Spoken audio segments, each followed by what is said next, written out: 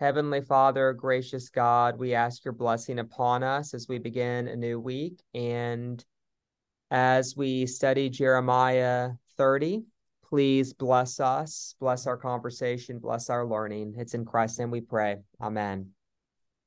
The word that came to Jeremiah from the Lord. Thus says the Lord, the God of Israel: write in a book all the words that I have spoken to you.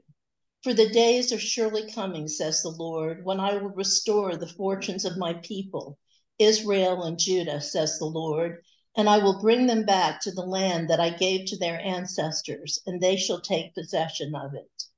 These are the words that the Lord spoke concerning Israel and Judah. Thus says the Lord: we have heard a cry of panic, of terror, and no peace. Ask now and see, can a man bear a child? Why then do I see every man with his hands on his loins like a woman in labor? Why has every face turned pale? Alas, that day is so great, there is none like it. It is a time of distress for Jacob, yet he shall be rescued from it. On that day, says the Lord of hosts, I will break the yoke from off his neck, and I will burst his bonds, and strangers shall no more make a servant of him. But they shall serve the Lord their God, and David their king, whom I will raise up for them. But as for you, have no fear, my servant Jacob, says the Lord, and do not be dismayed, O Israel, for I am going to save you from far away, and your offspring from the land of their captivity. Jacob shall return and have quiet and ease, and no one shall make him afraid. For I am with you, says the Lord, to save you. I will make an end of all the nations among which I scattered you, but of you I will not make an end. I will chastise you in just measure, and I will by no means leave you unpunished. For thus says the Lord: your hurt is incurable, your wound is grievous. There is no one to uphold your cause, no medicine for your wound, no healing for you. All your lovers have forgotten you. They care nothing for you. For I have dealt you the blow of an enemy, the punishment of a merciless foe, because your guilt is great, because your sins are so numerous. Why do you cry out over your hurt? Your pain is incurable. Because your guilt is great, because your sins are so numerous, I have done these things to you. Therefore, all who devour you shall be devoured, and all your foes, every one of them, shall go into captivity. Those who plunder you shall be plundered, and all who prey on you I will make a prey. For I will restore health to you, and your wounds I will heal, says the Lord, because they have called you an outcast. It is Zion, no one cares for her. Thus says the Lord: I am going to restore the fortunes of the tents of Jacob, and have compassion on his dwellings. The city shall be rebuilt upon its mound, and the citadel set on its rightful site. Out, out of them shall come thanksgiving and the sound of merrymakers. I will make them many, and they shall not be few. I will make them honored, and they shall not be disdained. Their children shall be as of old. Their congregation shall be established before me, and I will punish all who oppress them. Their prince shall be one of their own. Their ruler shall come from their midst. I will bring him near, and he shall approach me. For who would otherwise dare to approach me, says the Lord? And you shall be my people, and I will be your God. And as he sat at dinner in Levi's house, many tax collectors and sinners were also sitting with Jesus and his disciples, for there were many who followed him. When the scribes of the Pharisees saw that he was eating with sinners and tax collectors, they said to his disciples, why does he eat with tax collectors and sinners? When Jesus heard this, he said to them, those who are well have no need of a physician, but those who are sick. I have come to call not the righteous, but sinners. All right. So as we start Jeremiah chapter 30, we are in a portion of the book that I believe is brimming with hope. And chapter 30 begins with the word of the Lord coming to Jeremiah and commanding Jeremiah to write in a book all the words that God has spoken. And so if you're wondering why Jeremiah wrote this stuff down, this seems to be a direct commandment from God. This was an oral culture, and writing was expensive. It was time consuming. There was no typewriter or printing press. And so to write prophecy down was a rare occasion. And it seems that it would take a command of God to do this for Jeremiah to write this stuff down. And so lucky for us, this command was given, and we can now study the words God spoke to Jeremiah. But verse 3 is a familiar refrain, not only in the book of Jeremiah, but the Bible as a whole. For the days are surely coming. For the days are surely coming. These 6 words are really tied up with the promise of God. We remember last week in Jeremiah 29 when God says, I know the plans I have for you, plans to prosper you, not to harm you, plans to give you hope in a future. And we talked about the meaning of that verse. And today, God is reminding Jeremiah, the days are surely coming when that promise will be a reality. But whenever you see those 6 words in the book of Jeremiah or in the Old Testament, it is always a response to a question that people ask, which doesn't show up directly in this book, but you can imagine the exiles are asking it, which is, how long, O Lord? If you read the Old Testament, the Psalms in particular, the book of Lamentations, how long, O Lord?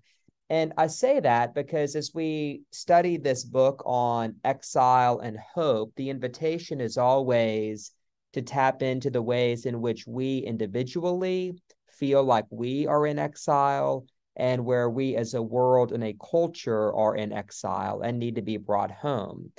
And I think that tapping into that human question, how long, O Lord, allowing that to be real in our own life makes the book of Jeremiah real and opens us up to this wonderful phrase, the days are surely coming. And so I'm aware that last night in Maine, there was another mass shooting. 16 people died. And this is so commonplace now, we're a little desensitized to it. But I imagine for those who are not desensitized, for those who lost family members in that shooting, or friends, or for that community, they're all asking at this moment, how long, O Lord? Even if they're not Christians, they're crying out, when will gun violence end? When will this senseless tragedy end? And the response is always, the days are surely coming. And the days are coming, God says, when I will restore the fortunes of my people and bring them back to the land I gave to their ancestors. And one of the things we're going to discover later on in this chapter, especially with this mention of King David being raised up once again, because remember, King David's dead, and the promise is not that God's going to resurrect the historical David to rule the people in a specific geographical piece of land on earth, right? The land that ultimately we're all being led to is the real promised land of the kingdom of God. Now, contextually speaking, God is saying, I'm going to bring them back to Jerusalem. But as we read this as Christians, and we ask the question, how long, O Lord? The land that we are promised is the kingdom of God. And tied to the receiving of that land, verse 8, is God breaking the yoke off of our neck. This is the yoke of slavery that Isaiah speaks of when he talks about letting the oppressed go free and breaking every yoke. And this is imagery that Jesus plays with in his ministry when he says, my yoke is easy, my burden is light. For those who need a reminder, a yoke was a piece of farming equipment, right? That would be placed around the neck of oxen to help them plow the fields and do various things. And so the image of yoke is one of servitude. And what I like to remind people is that the biblical promise is not that we will not have a yoke. The biblical promise is that we are invited to put on the yoke of Jesus. that we are invited to be the servant of Jesus as opposed to the servant of Pharaoh. And so God breaks the yoke, verse 8, not so we can live our life without a yoke, but rather so that we can put on the easy yoke of Jesus. And we can discuss a bit more about what that means. And we see that in verse 9, but they shall serve the Lord their God. To serve someone is to have a yoke. And so the yoke we receive is the yoke that enables us to serve the Lord our God. And then there's this curious business about also serving David, their king. Now, again, David has been dead for hundreds of years. And so what does it mean that we get to serve David, our king, whom God will raise up for us? Jeremiah is here expressing the hope and prophecy that a future king in the line of David would come to rule over God's people. So this is actually looking ahead to the coming of a Messiah who would establish a righteous and just reign. And so whenever we think about Old Testament prophecies that paved the way for Jesus's arrival, Isaiah often gets a lot of the press coverage, and rightly so. There's lots of messianic prophecies there, but Jeremiah's got lots of them too. And this promise of a future king according to David's line would certainly for Christians point to Jesus. And because this king will be given, verse 10, we're told to have no fear, that God is going to save us, and then that we shall have quiet and ease, and no one shall make us afraid. And I highlighted this verse, quiet and ease, and no one shall make Jacob afraid. And in my notes, the question I posed is, isn't this what we all seek? A life of quietness and ease where no one makes us afraid. You know, think about what causes you fear, whether it's an earthly enemy or the enemy of death. Ultimately, this vision of being in a renewed land of quietness and ease where God is with us and there is no fear, this seems to be the biblical vision of hope. And then in verse 11, God says, I am with you, says the Lord. Now, earlier in this chapter, or actually it's later in this chapter, verse 12, where God talks about how your hurt is incurable, your wound is grievous. The reason that I paired Jeremiah 30 with Mark chapter 2 is because whenever Jesus says, I am the divine physician, you know, those who are well have no need of a physician, but those who are sick. I've come not to call the righteous, but sinners to repentance. What Jesus is doing is claiming to be the one who can cure the incurable wound. And so he is setting himself up to be that divine physician, to be the one raised up according to David, the people's king. But there's that wonderful line in scripture about God being with the people. I am with you. And we see that in Mark chapter 2, where Jesus is with the tax collectors, with the Pharisees, with the sinners, with those who have made idols out of something other than God. And so this is a big course of, or a big cause of misunderstanding amongst Jesus and the Pharisees. You know, the Pharisees get mad at Jesus for being with the sinners. And part of what Jesus is trying to communicate to them is that you're all sinners, and this is the fulfillment of the prophecy. I am with you. I am here to save you, verse 11.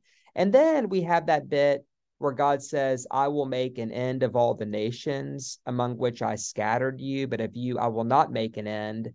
When God says, I will make an end of all the nations, clearly this cannot be understood as a promise that God intends to commit, genocide for every people except ethnic Israel. I mean, aside from that just being absurd, it would contradict the larger message of the Old Testament and even the book of Jeremiah itself, where Israel is given as a light to the nations, right? We saw last week how Israel is sent into captivity in Babylon, told to plant gardens and vineyards and to settle down.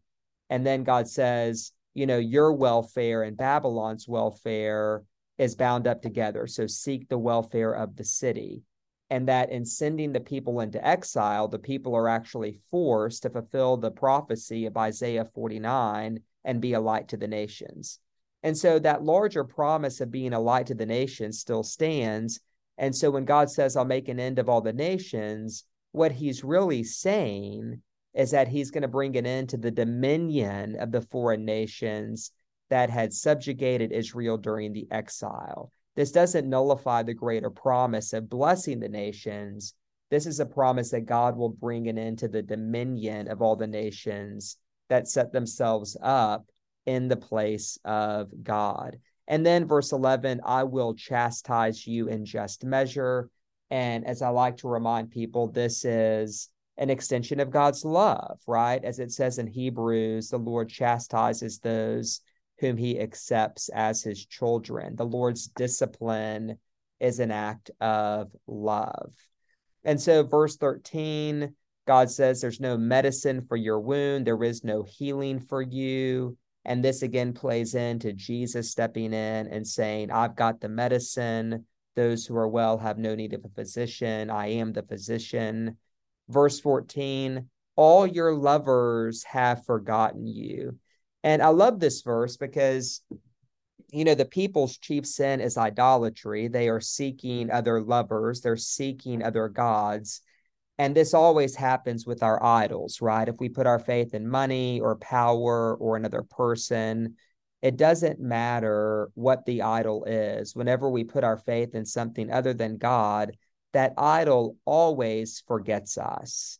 And again, part of the larger theme of Jeremiah is this dance between remembering and forgetting.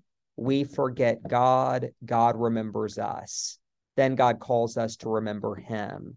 It's at the very center of our liturgy where we eat the bread and drink the cup to remember Jesus, because at the heart of sin is a forgetfulness, right? We forget about God, our idols forget about us, but God does not forget about us.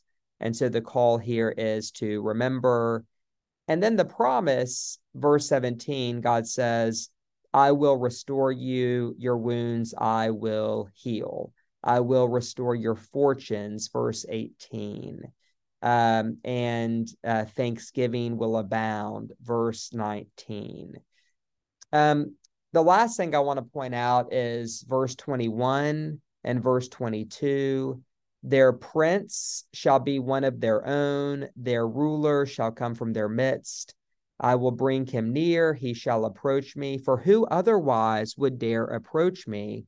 You shall be my people, I will be your God. So this verse is speaking of a leader who's going to come from the midst of the people. This leader will have a special relationship with God. He will be able to approach God on behalf of the people, right? Who otherwise would dare approach me? Because God is holy. And this is a tradition where anyone who touches the mountain, dies on the spot, because holiness and unholiness, they don't go together. And so there has to be someone special who can approach God. And this sounds a lot like the great high priest we find in Hebrews, who enters the Holy of Holies on our behalf. And so as we go up to that verse about resurrecting David, and again, David's dead, we're talking about someone in the line of David. And we return to that in verse 21 with a prince who can approach God on our behalf, which is about as clear of a messianic prophecy as we're going to find in Scripture, right? That's what Jesus does, our one mediator and advocate, as we say in the prayer book. And because of that, verse 22, you shall be my people and I will be your God. And that's why this chapter is just brimming with hope. We go back to those 6 words, the days are surely coming, says the Lord. Okay, well, what are the days? What is surely coming? What is the promise? The promise is, you shall be my people and I will be your God. You shall be my people, and I will be your God. You shall be my people, and I will be your God. Basically, as all of our lovers forget about us, all of our idols forget about us, as we forget about God, God says, I still remember. I always remember. You shall be my people, and I shall be your God.